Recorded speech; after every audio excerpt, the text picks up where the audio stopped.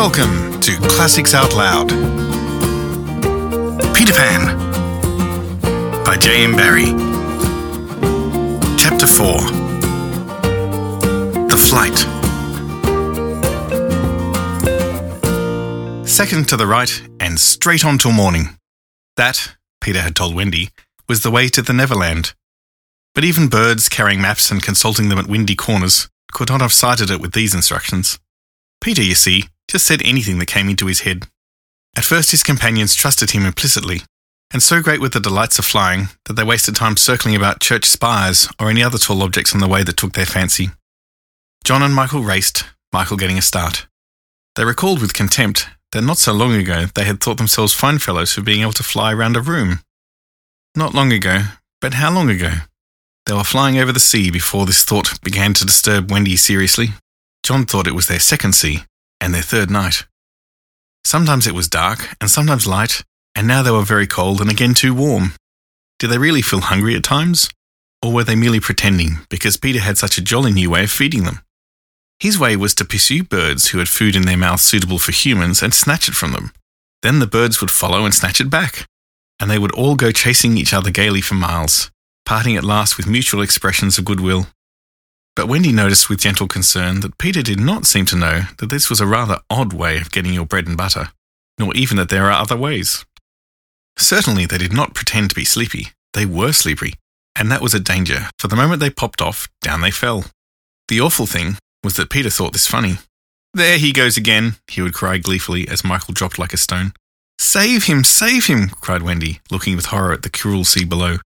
Eventually Peter would dive through the air and catch Michael just before he could strike the sea, and it was lovely the way he did it, but he always waited till the last moment, and you felt it was his cleverness that interested him and not the saving of human life. Also, he was fond of variety, and the sport that engrossed him one moment would suddenly cease to engage him, so there was always the possibility that the next time you fell, he would let you go. He could sleep in the air without falling, merely by lying on his back and floating, but this was, partly at least, because he was so light, that if you got behind him and blew, he went faster. "Do be more polite to him," Wendy whispered to John when they were playing Follow My Leader. "Then tell him to stop showing off," said John. When playing Follow My Leader, Peter would fly close to the water and touch each shark's tail in passing, just as in the street you may run your finger along an iron railing. They could not follow him in this with much success, so perhaps it was rather like showing off, especially as he kept looking behind to see how many tails they missed. "You must be nice to him," Wendy impressed on her brothers. "What could we do if he were to leave us?"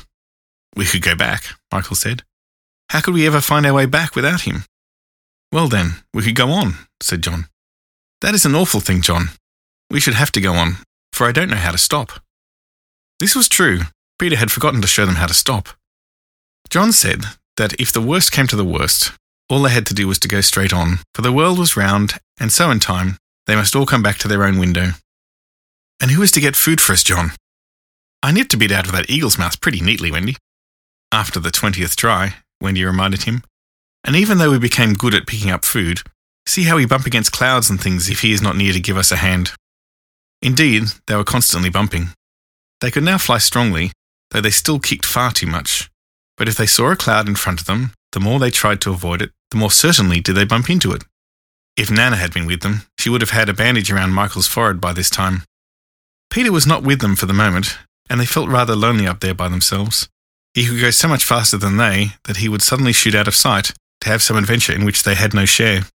He would come down laughing over something fearfully funny he had been saying to a star, but he had already forgotten what it was, or he would come up with mermaid scales still sticking to him, and yet not be able to say for certain what had been happening. It was really rather irritating to children who had never seen a mermaid. "And if he forgets them so quickly," Wendy argued, "how can we expect that he will go on remembering us?" Indeed, sometimes when he returned, he did not remember them, at least not well. Wendy was sure of it. She saw recognition come into his eyes as he was about to pass them the time of day and go on. Once even, she had to call him by name. "I'm Wendy," she said agitatedly. He was very sorry. "I say, Wendy," he whispered to her, "always if you see me forgetting you, just keep on saying, 'I'm Wendy,' and then I'll remember." Of course, this was rather unsatisfactory. However, to make amends, he showed them how to lie out flat on a strong wind that was going their way, and this was such a pleasant change that they tried it several times and found that they could sleep thus with security. Indeed, they would have slept longer, but Peter tired quickly of sleeping, and soon he would cry in his captain's voice, "We get off here!" So with occasional tiffs, but on the whole rollicking, they drew near the Neverland. For after so many moons they did reach it, and what is more, they had been going pretty straight all the time, not perhaps so much owing to the guidance of Peter or Tink, as because the island was looking for them. It is only thus that anyone may sight those magic shores. "There it is," said Peter calmly. "Where? Where?" "Where all the arrows are pointing." Indeed, 1,000,000 golden arrows were pointing it out to the children, all directed by their friend the sun, who wanted them to be sure of the way before leaving them for the night. Wendy and John and Michael stood on tiptoe in the air to get the first sight of the island. Strange to say, they all recognised it at once, and until fear fell upon them they hailed it, not as something long dreamt of and seen at last, but as a familiar friend to whom they were returning home for the holidays. "John, there's the lagoon. Wendy, look at the turtles burying their eggs in the sand. I say, John, I see your flamingo with the broken leg. Look, Michael, there's your cave.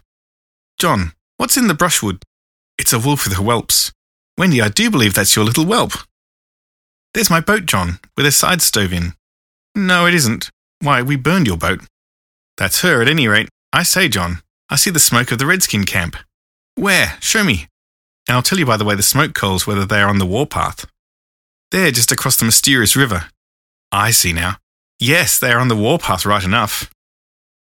Peter was a little annoyed with them for knowing so much, but if he wanted to lord it over them, his triumph was at hand, for have I not told you that anon fear fell upon them?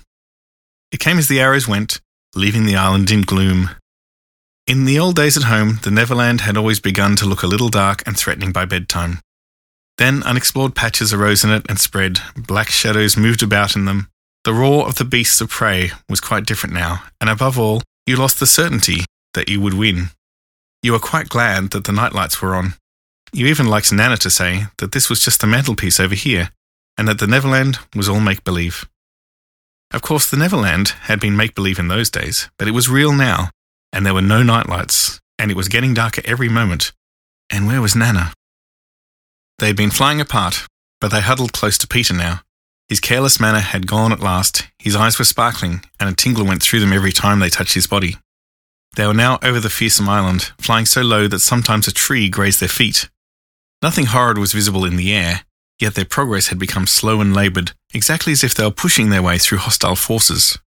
Sometimes they hung in the air until Peter had beaten on it with his fists. "They don't want us to land," he explained. "Who are they?" Wendy whispered, shuddering.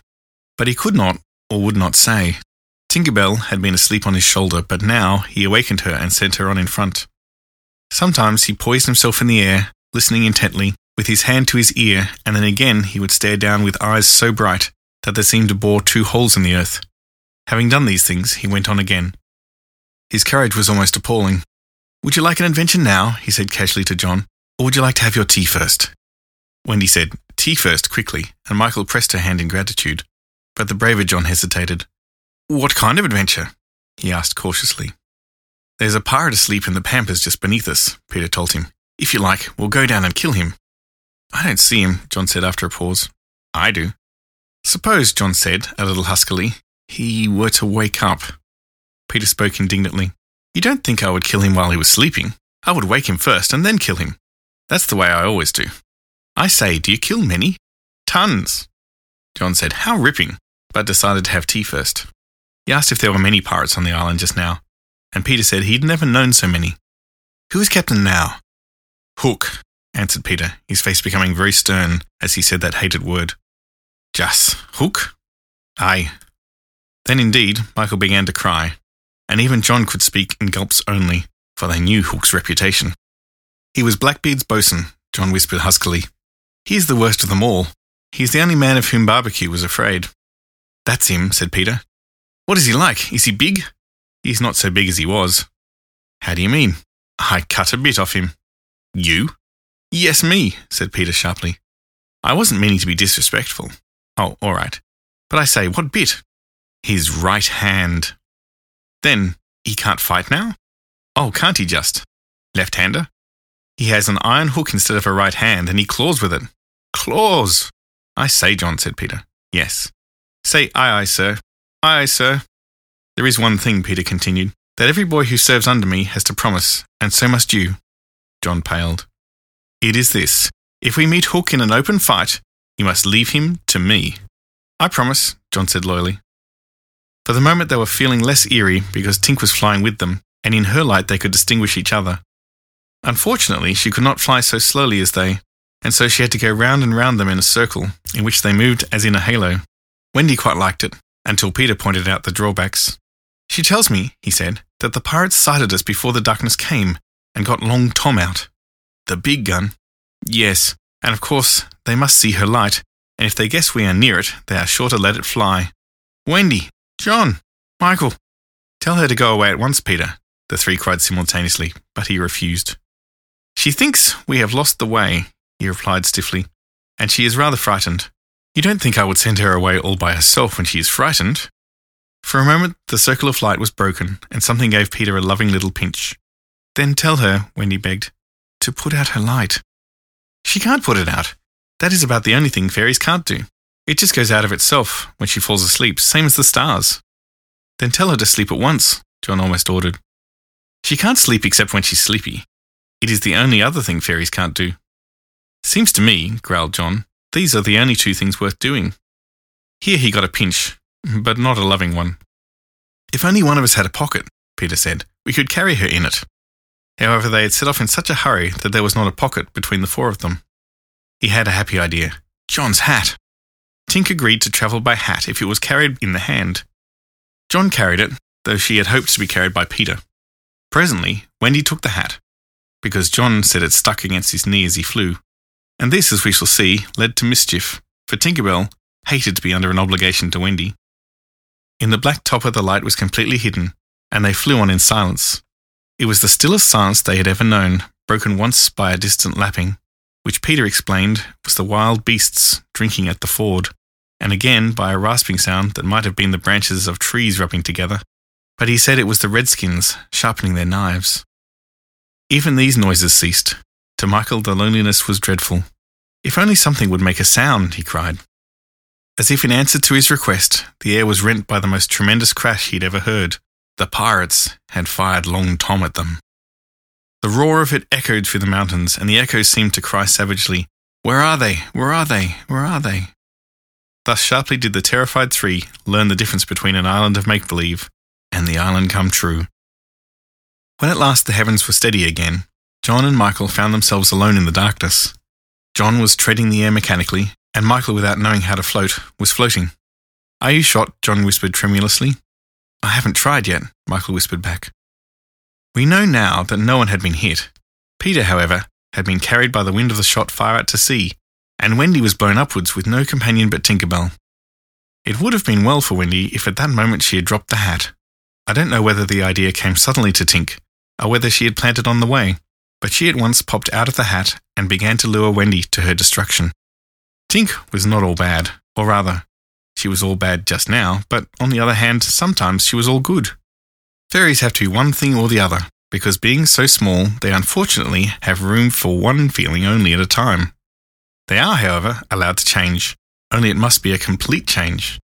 At present she was full of jealousy of Wendy. What she said in her lovely tinkle Wendy could not of course understand, and I believe some of it was bad words, but it sounded kind, and she flew back and forward, plainly meaning, follow me, and all will be well. What else could poor Wendy do? She called to Peter and John and Michael, and got only mocking echoes in reply. She did not yet know that Tink hated her with the fierce hatred of a very woman. And so, bewildered, and now staggering in her flight, she followed Tink to her doom.